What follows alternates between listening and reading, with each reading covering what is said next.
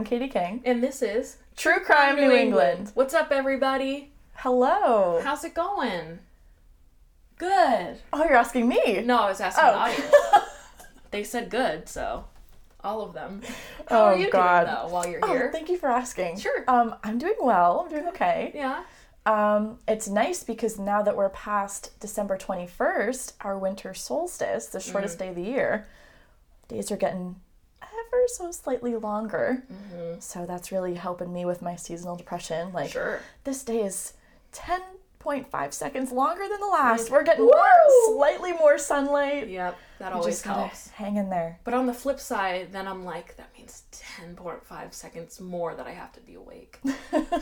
So there's two. And function like a human. There's two sides to it. But it just means we're getting closer to when we wake up to go to work and it's not already dark outside. That'd be amazing. Can't wait. I can't wait for those days. I'm counting down the days. It's been rough. Yeah. But anywho. This is one of those where we will say before we get into it, definitely a content warning. Yeah. It does involve a lot of really horrific torture and also sexual abuse of a minor. Yeah. But there is that thing at the end if you can stick it out through this episode if you want to. No pressure either way. We'll see you next week if you don't want to. Right, of course. But this is a survival story. Mm-hmm. It's incredible. It's incredible. This woman, she is just a powerful, strong individual. It's insane. It's amazing. Oh, so I'm so excited that we are able to tell it today. Yeah. It's going to be crazy. We have all these resources where you guys can go and check out the videos for yourself. Yeah. It's just crazy. It's so heartwarming in the end to have a good ending for once. So really excited to share that with you today. Yeah. So, without further ado, we're going to be covering the case of the kidnapping of Abby Hernandez.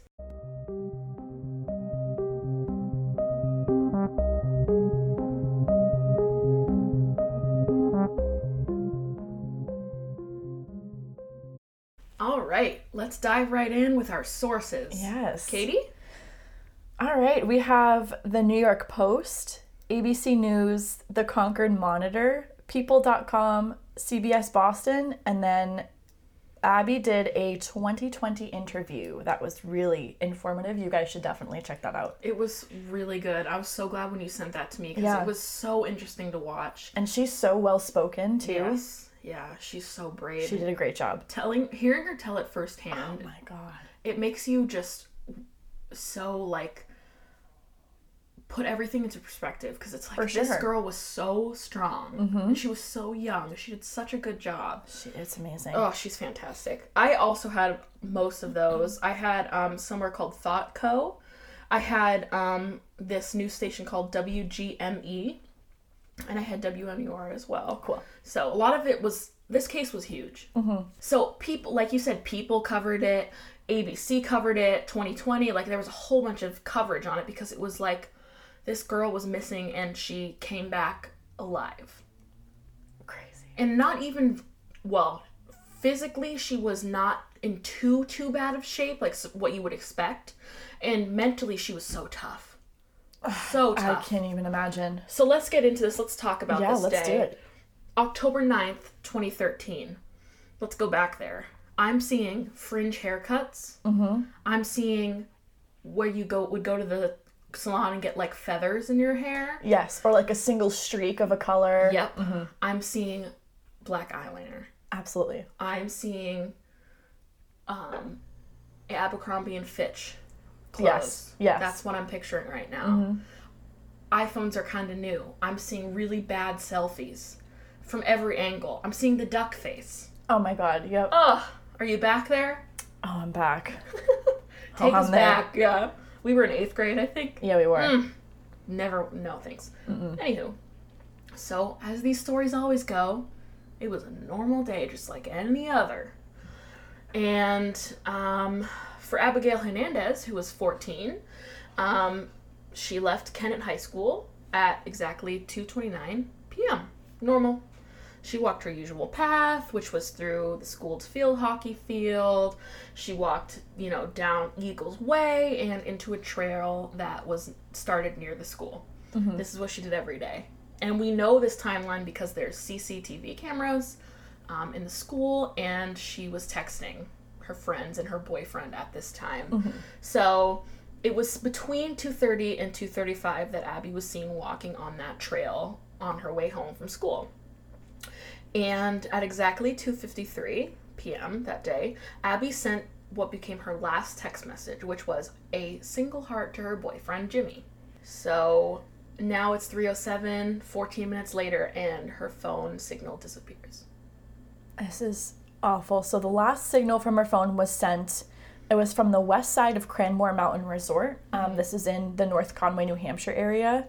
So this resort is about 2.5 miles from her home. And then there was radio silence after that. Yeah. Abby's mom, Xenia, she started to get very concerned when her daughter didn't show up home.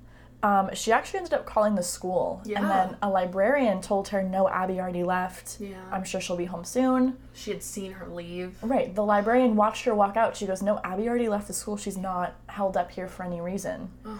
So Xenia's like, okay, you know, she's not answering my texts. She's not answering my phone calls. I'm starting to get worried because, you know, she walks home. Right, of course.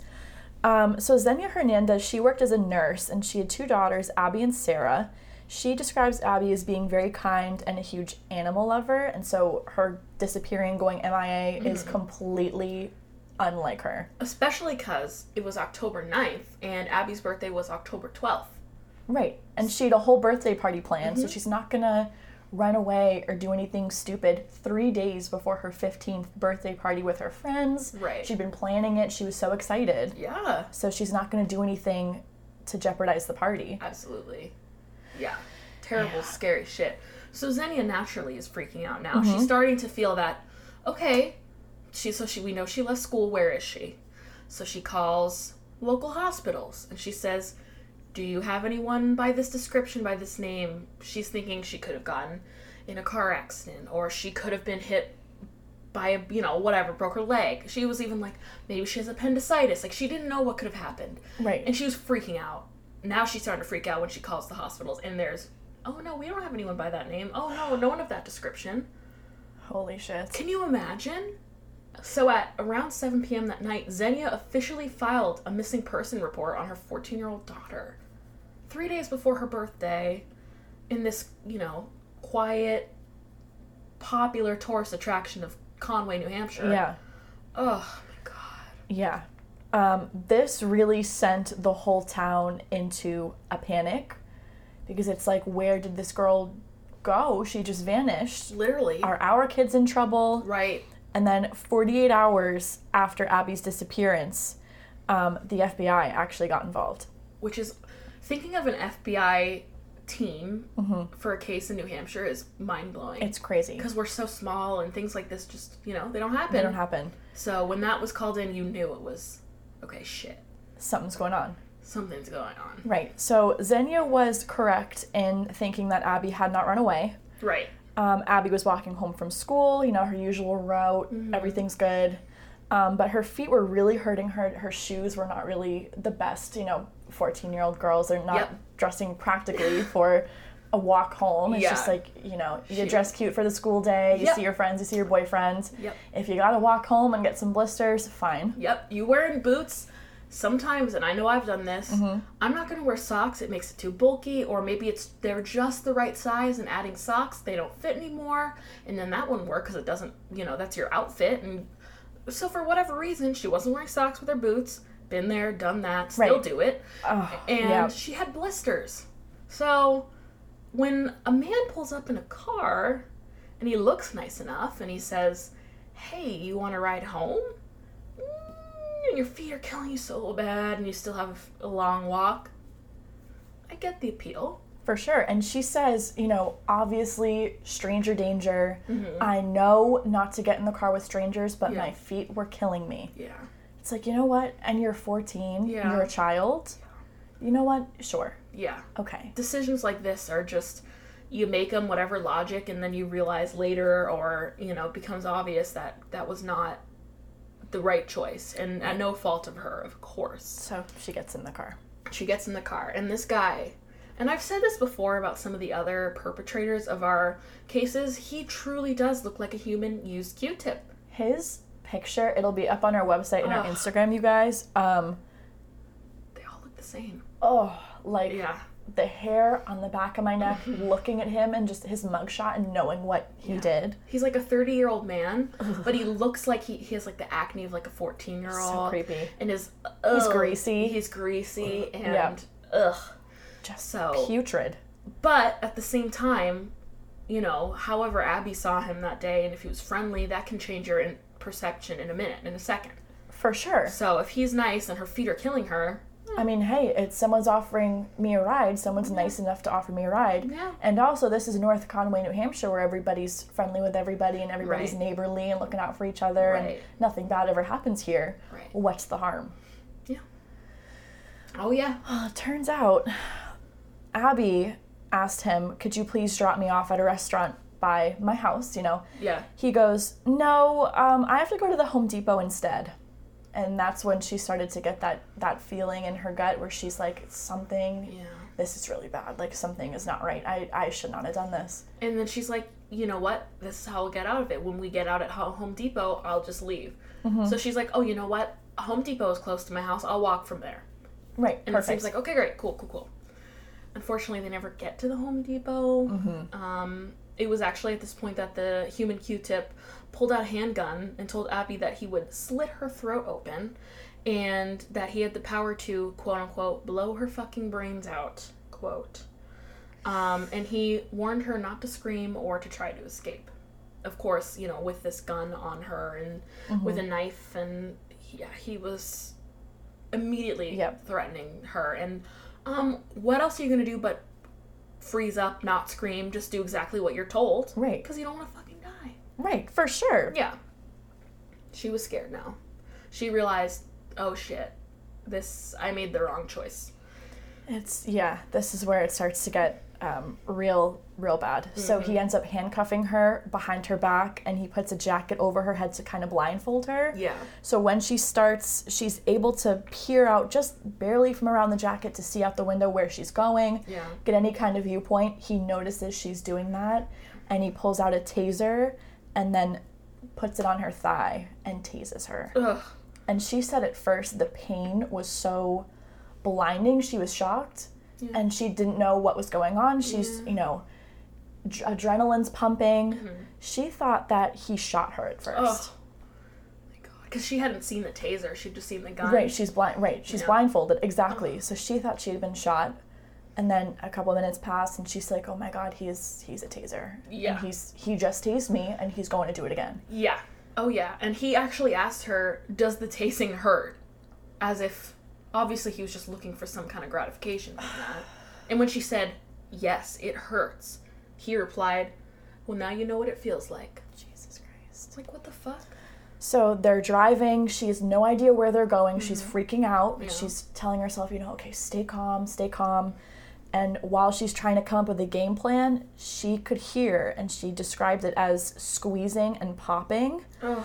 This guy, Nathaniel Kibbe, is breaking her cell phone. Because she's thinking, okay, I have my phone on me, there's a GPS. Right. He's thinking the same thing, and he's literally squeezing and shattering her phone. Yep. Shattering her phone. Yep. And I'm sure back then, it was 2013, so I'm guessing it was probably an iPhone or like a touchscreen phone, because back then, I remember having an iPhone as early as 5th grade, so I'm sure it was an iPhone if we were in 8th grade. Right. So imagine trying to bend and squeeze. Oh my God. And she's hearing this, and she's like, what is he doing? And then she realizes, oh my God, he's breaking my phone. Like, this is it. I'm really in trouble. And she noticed, the man had driven her to a remote location. She had when she could see under the little jacket and stuff, she had no idea where she was. She was in the forest, the woods, which is terrifying. Mm-hmm. And you hear your phone snapping, you've been tased. You're handcuffed, you're blindfolded. Oh my fuck. So the car stops.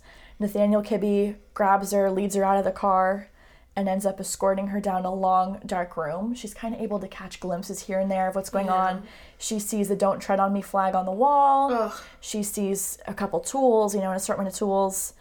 And then she gets led into a room. Mm-hmm. And in this room, Nathaniel takes the jacket off and then puts tape over her eyes. Ugh. Puts a t-shirt over her head, a motorcycle helmet on top of that, and then he rapes her. Yeah. So he's being very thorough, which is interesting because she already saw his face. Right. If you think about it, like sometimes in these instances with rapists or murders, attempted murders, they will do everything to cover their face or have the victim not see them so that they can't go and tell the police or whatever. But she's already seen his face. Right. So what, is this a sign of remorse? Like, I'm not going to pretend like I'm a behavioral science wizard, but right. Is that a sign of remorse? Like, he doesn't want to look at her face when he's raping her? Yeah. Or I was thinking along the lines of he is just such a sick individual that he's doing this to accentuate the torture. Yeah. No, and he's like, absolutely how can I torment this girl and play mind games with her? Yeah. He rapes her. He has her in zip ties from her hands and her feet. You know, he takes off all of her clothes, and it's just awful. And this is just the start of a little over 9 months of torture.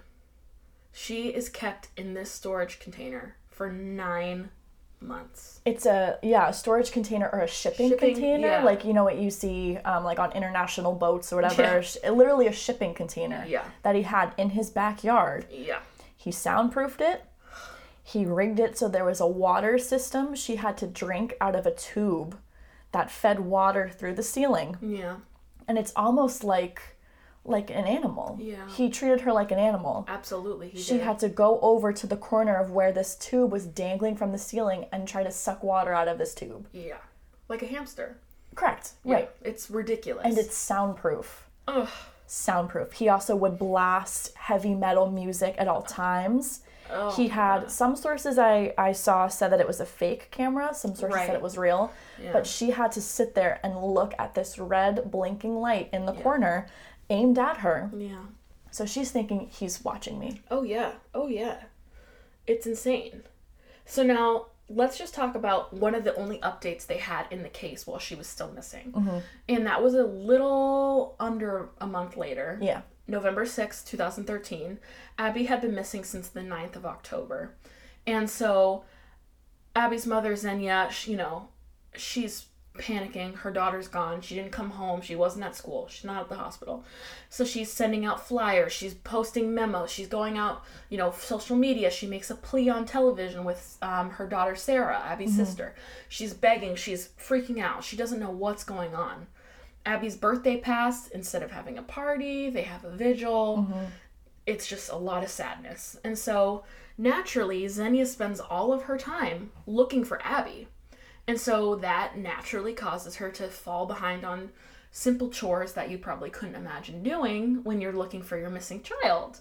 Like, I don't know, washing the dishes or checking your mail. I would let that pile up. I have more important things to do, right? For sure. So on this day, November 6th, she goes and she finally checks her mail. And she has a letter. Inside the envelope is a letter from Abby. And it's postmarked October 23rd. Oh my God. Which is just a little under 2 weeks before. So she hasn't gotten her mail in 2 weeks plus. And she finds there's this letter from her daughter. And she's like, oh my God. And she reads it. And there's a whole bunch of, it's sad. It's a sad letter, but it says, "Dear Mom, I miss you and I love you more than you can imagine. I'm sorry I did this. I've seen the newspaper and the TV reports. And to answer your questions, yes, I'm alive. I miss you, Mom, but I won't tell you where I am."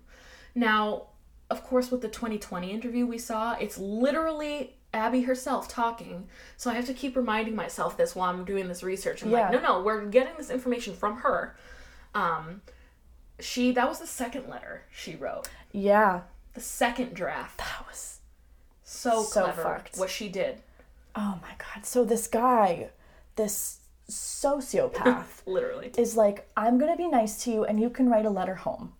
Because when Abby's mom, Xenia, did a press conference with the New Hampshire Attorney General's office after they opened up the missing persons investigation, Nathaniel Kibbe let Abby watch this.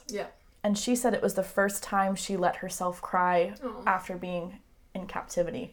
Because she's watching her mother, Abby, come home, we love you, we miss you, please come home. If someone has our daughter, please bring her back. Yeah. Her mother's sobbing on TV. And so that's the first time Abby kind of let herself cry. So Kibby lets her write a letter. But he ends up throwing away the first draft of the one she tried to write because she was using her fingernails to press and carve secret messages into the paper. Yeah. And she was writing, help me. Which is genius. Genius. I would have never thought to do that. And he just grabbed it and kind of looked at it the wrong way, the way the light caught it, and that was it. So he actually punished Abby for that. He tased the bottoms of her bare feet. Oh my God. And she said that level of pain, she'd never felt anything so horrific, and she feels like she would never be able to equal that amount of pain again. Oh my God. That's indescribable. Terrible. Yeah, I can only imagine. Indescribable. As she's zip-tied. Oh my God. Yeah, oh, that's right. Yep. And by some miracle, this man, Kibby, he decided to let her try again. Yes. No funny business this time. And so she did. She wrote another letter, and that was the letter that did go out and get sent to her mother. Mm-hmm. And Xenia said that she could tell that it was her daughter writing it, but at the same time, it was not her daughter. Like, that was not her daughter. She wouldn't say things like that. Right. And it was very, like, one of the investigators was like, the letter almost gave off the vibes of, like, I'm okay, stop looking for me. Which obviously is not what Abby wanted. No. Yeah, and luckily for her, her parents and her family was like, no, we're not stopping. Right. Yeah. Crazy shit. That was just, and it's incredible to me because, you know, we hear of some of these cases that happened in the 70s, the 80s, where DNA is not a thing, and you get these pieces of evidence that you really can't use in the way that you want. Right. They were able to use this letter and test it for DNA to confirm that Abby herself had written it. Yeah. So they're like, okay, she's alive. Yeah. She wrote this letter. But investigators agreed that it sounded very forced and not like her, not like a 14-year-old girl in general. Yeah.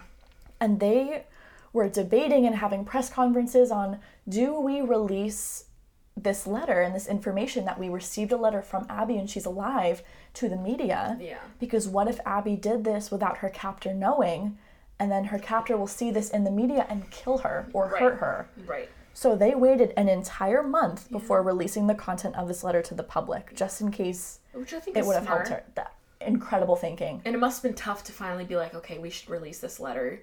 Even with the thought of that it possibly could be that he doesn't know that she wrote that letter. Right.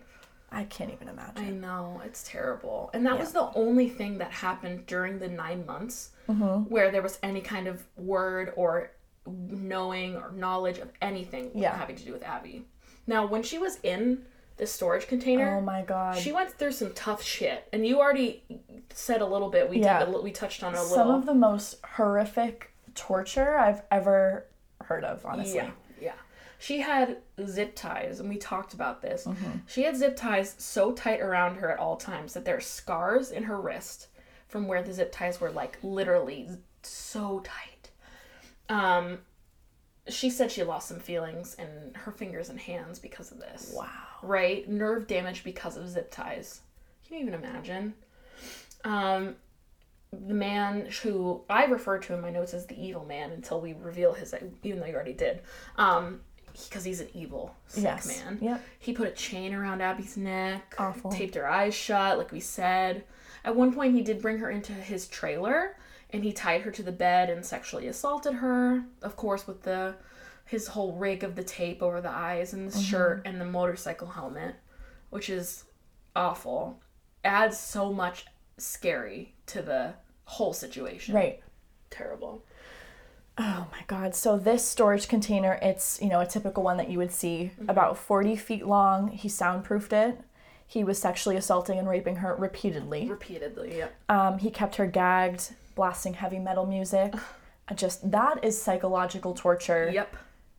Anyway. As someone who has a dad that sometimes listens to heavy metal music in the car, I get it. Yeah. And to imagine to have that playing loudly. Blasting. For 9 months. That is literally defined as psychological torture. Oh, 100%. I believe it. And he manipulated her so badly that he told her if she called for help or tried to scream for help, or if somebody happened to come across the shipping container and found her, he said that he had the container rigged so that it would catch on fire if anyone tried to open it. Yeah. And he even had fake explosives and wiring around the door.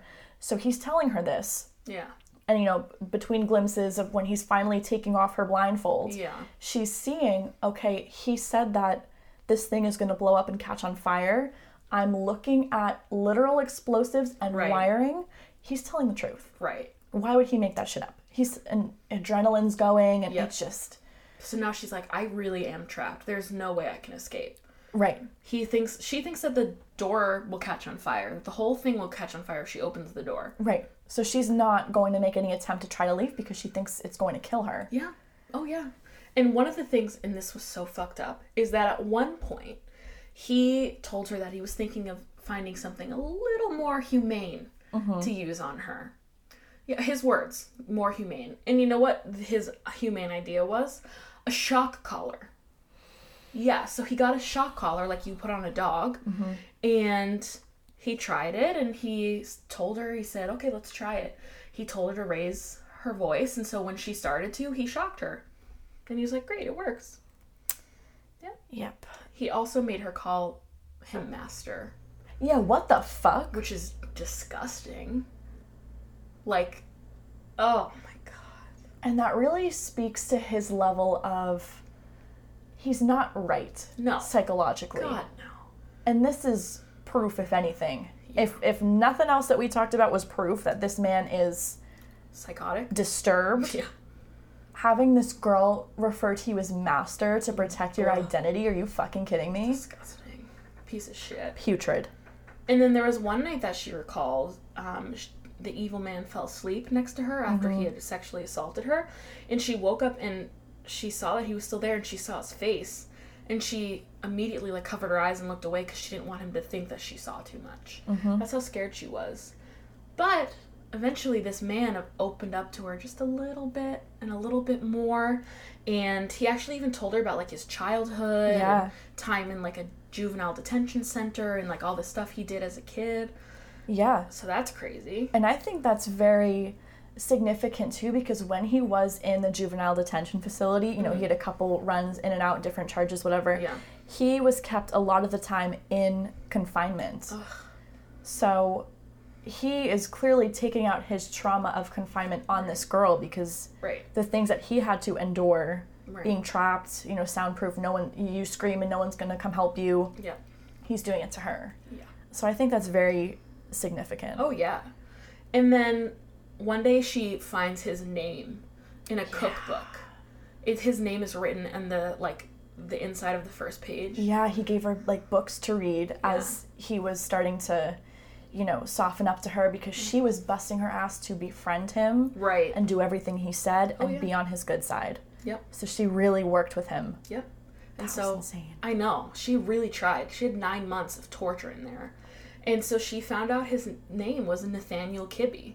Now, it wasn't too long after she found out his name that one day the man came down, you know, into the storage container and said, the police will be here. I now have to get rid of everything, including you. And so when I read that, my mind first went to, oh shit, he's going to kill her. Right, and I'm sure that's what she was thinking as well. Undoubtedly. But instead, he got her in the car, and he drove her in the middle of the night to a quiet, rural road, and let her go. That was crazy. And now he believed that he had terrorized her so badly, and all the threats he made to her and her family and her pets was so convincing and good that she wouldn't say anything. Right. He was wrong. He wasn't completely wrong at first, but he was wrong. And this was July 20th, 2014, so that was just over 9 months that, kind of going more towards 9.5 months. Yeah. Where she had been in this storage container. So imagine Xenia's surprise when on this night, July 20th, 2014, the doorbell rings and the door, you know, there's a knock and it's her daughter who's been missing. The relief, the disbelief, I can't even imagine. Unbelievable. And Abby gave a statement. She said, I remember looking up and laughing and being so happy, I just walked home. Yeah. And there's video surveillance from the camera positioned above the family's home. Yeah. And she's just walking right up the door, calm as can be. she opens the door and calls her mom. She's like, Mom, I'm home. I'm home. Oh, chills. Chills. So crazy. So the circumstances behind why he let her go are just unbelievable, because if this did not happen, it would have been crazy. So one of the ways that Abby was kind of working with her captor, like, I'll help you, I'll do whatever you need me to do, he eventually trusted her to the point where he had Abby help him make counterfeit money. Dumbass. And it wasn't even good counterfeit money. It wasn't even legit. It's like fake ass looking Monopoly money. Like, it's a joke. Yep. And he, even though he had Abby in a storage container and like was having her do that, he was also going out being a piece of shit. So in March of 2014, he had Abby in his storage container. What, now it's been 5 months? Yeah. And he actually was arrested and charged with criminal trespassing and assault. That was nuts. Because he followed a Conway woman to her house after there was a small car accident. And he pushed her to the ground and in her driveway after she had like demanded for him to stop taking pictures of her car. And so, you know, he was arrested and his pistol was on him, so that was taken. And then, of course, because he's a New Hampshire boy through and through, he petitioned to get his Ruger LC9 back, claiming the seizure was immoral and that, quote-unquote, irrational and unconstitutional restriction of his civil rights.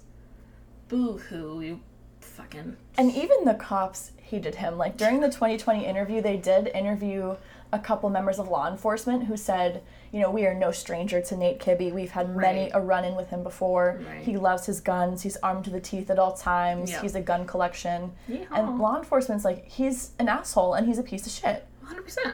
They hate him. They're like, he's awful. Yeah. Rightfully so. Rightfully so. Right. Yeah. In April of 2014, just a month or so after he has this, you know, incident, he's fired from his job. 5 years he worked there at EMM Precision Inc. And apparently he was let go because work was too slow. They said he was a good worker, whatever. I hate him. In the beginning of July 2014, this was when Kibbe was in court for the sentencing of the charge of criminal trespassing, which is when he pushed that woman down in her driveway because they got in a car accident or whatever, and he wanted insurance proof or whatever. Right.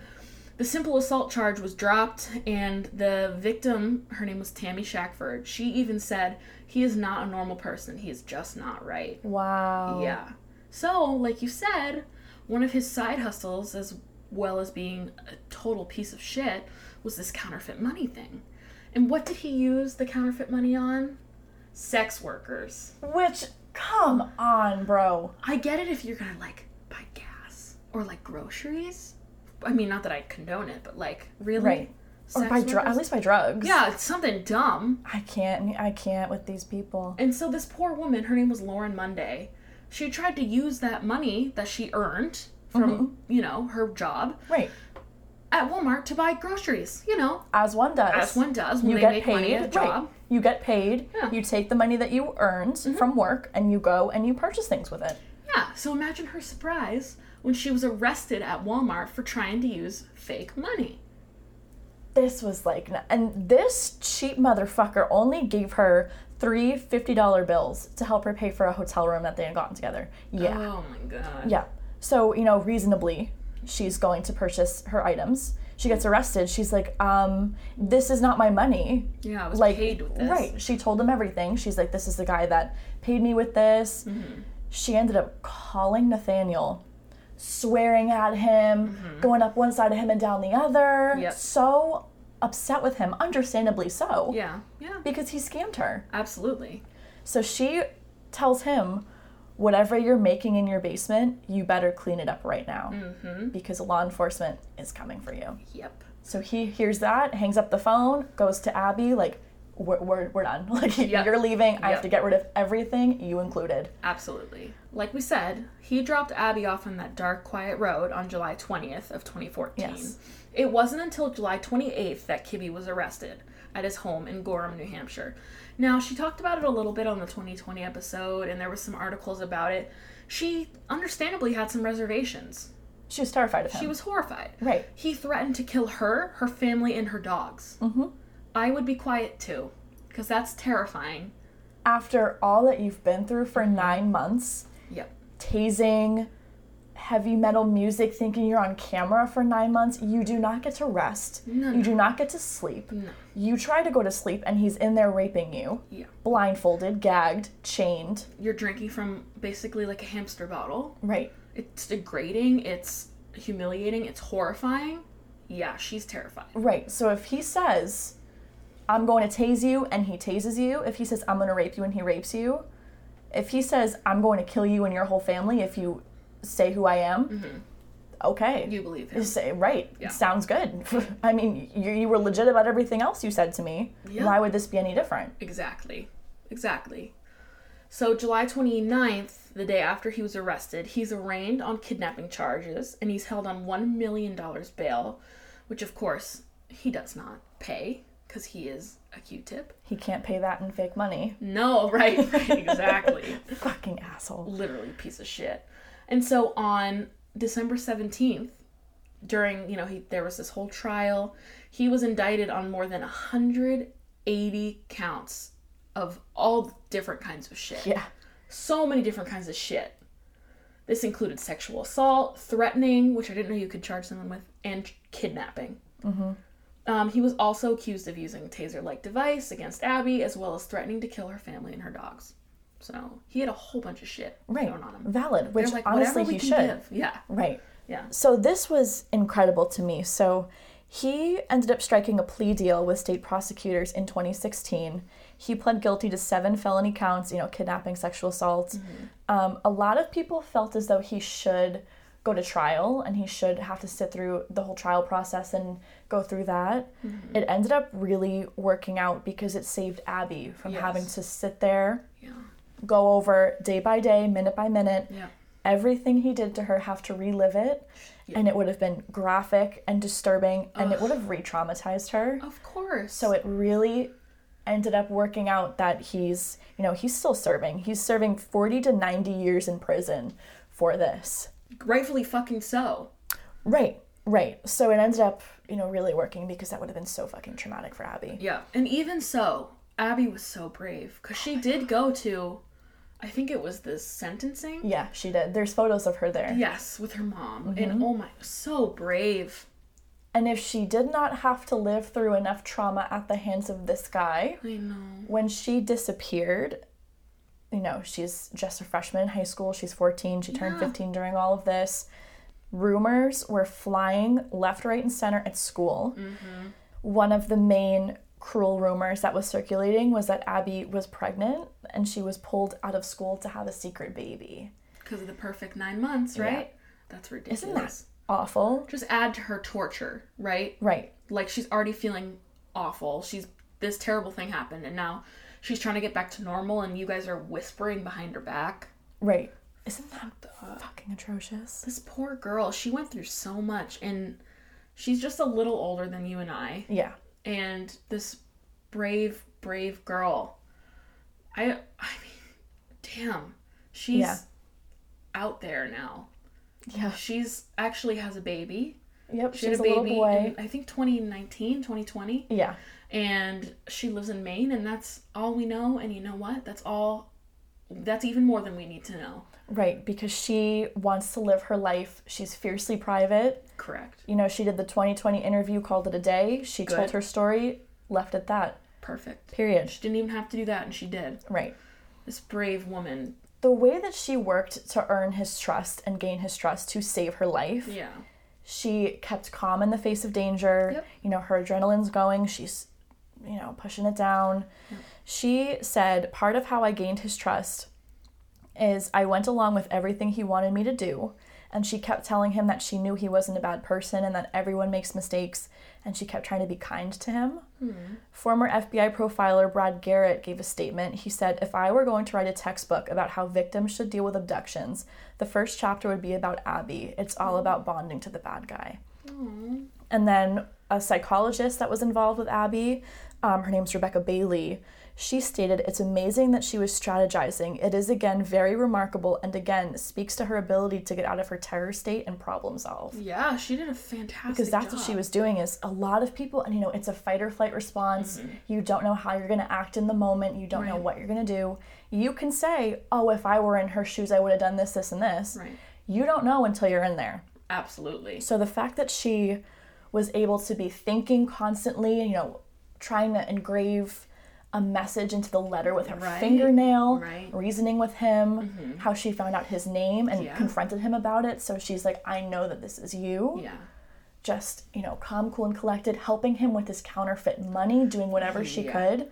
It's incredible. Genius. So brave. At 15 years old. Yeah. Oh, yeah. Really, really amazing. Abby, in a later interview, she gave a statement addressed to her captor. Ugh. She said, "I want you to know I appreciate my freedom because of you. I never look at the sunshine the same way. I never think about fresh air the same way. So I also want to thank you for giving me my freedom back. Some people might call you a monster, but I've always looked at you as human. And I want you to know that even though life became a lot harder after that, I still forgive you." Oh, so brave. And when she came forward publicly to share her story, she wants to inspire others to never lose hope. Yeah. If that's the one thing you can do not ever lose hope. Keep going. Yeah. And she said, "Hope is something that nobody can take away from you. Just keep that and you'll keep going." Oh my God. Yeah. And that's the absolutely remarkable survival story of Abby Hernandez. Badass girl. Incredible. She's fantastic. I think we could all learn lessons from her For bravery and, just how she managed to keep it together in such an awful, awful, awful time. Fantastic. And that's some of the worst torture I've ever heard of anybody going through. Yeah. Ever. It's just awful. So she's a very brave young woman. Yeah. Now, I think you guys should probably send us your thoughts and feelings about this badass lady on our Instagram and Twitter, which are, of course, TrueCrimeNE. All lowercase. And you can even email us, perhaps, if you want to talk more about this case and any other, at truecrimene@gmail.com. Or if you so choose to contact us a different way, you can head to our website at truecrimene.com. We have a handy-dandy submission tool where you can reach out to us, leave your name if you want to. You can be anonymous if you don't want us to know who you are. You can use our little submission toolbox to send cases you'd like for us to cover, cases you want to talk about with us, feedback. Anything. Talk to us about this case or any other cases. You name it, we will probably get back to you. Absolutely. We love talking with you guys. We love chatting with you guys. It's so much fun. It makes us feel like people are listening. Yeah, it's so nice. It is it's nice. So we appreciate you guys. As always, thank you for listening, and we'll see you next week. Bye. Goodbye.